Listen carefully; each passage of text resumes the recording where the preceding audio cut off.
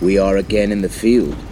Larger, livelier, better, prettier, saucier, and more independent than ever. The Ann Street fire consumed our types, presses, manuscripts, paper, some bad poetry, and subscription books. But the Herald's soul was saved. Our spirit is as exuberant as ever. James Gordon Bennett, 1835. It's the spring of 1835. We're at the offices of New York Sun, published by Benjamin Day and edited by George Wisner. When the Sun launched in 1833, it became New York's first successful 1-cent newspaper.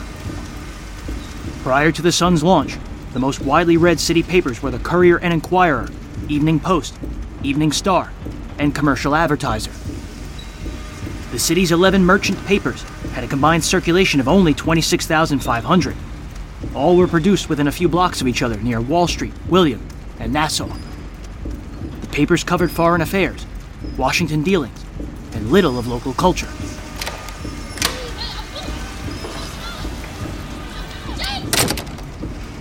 But by 1833, as New York City's population soared past 200,000, you'd have heard English, German, French, Spanish, Italian, and any number of other foreign languages on the streets of New York. These 6-cent merchant papers were missing an opportunity, and Benjamin Day stepped in. The New York Sun was dramatically different. It was smaller in size, and just below the nameplate was the price, 1 penny. Many of the reports on tariffs and trade politics were replaced by stories littered with sex, romance, intrigue, violence, and death. The Sun's daily circulation soon reached over 10,000. Then an old rival, James Gordon Bennett, launched a new penny paper, the New York Morning Herald, and his readership was catching up.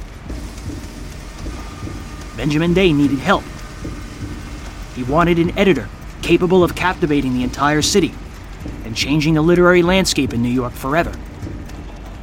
With a well-timed hire and a well-timed fire, Benjamin Day will get his wish.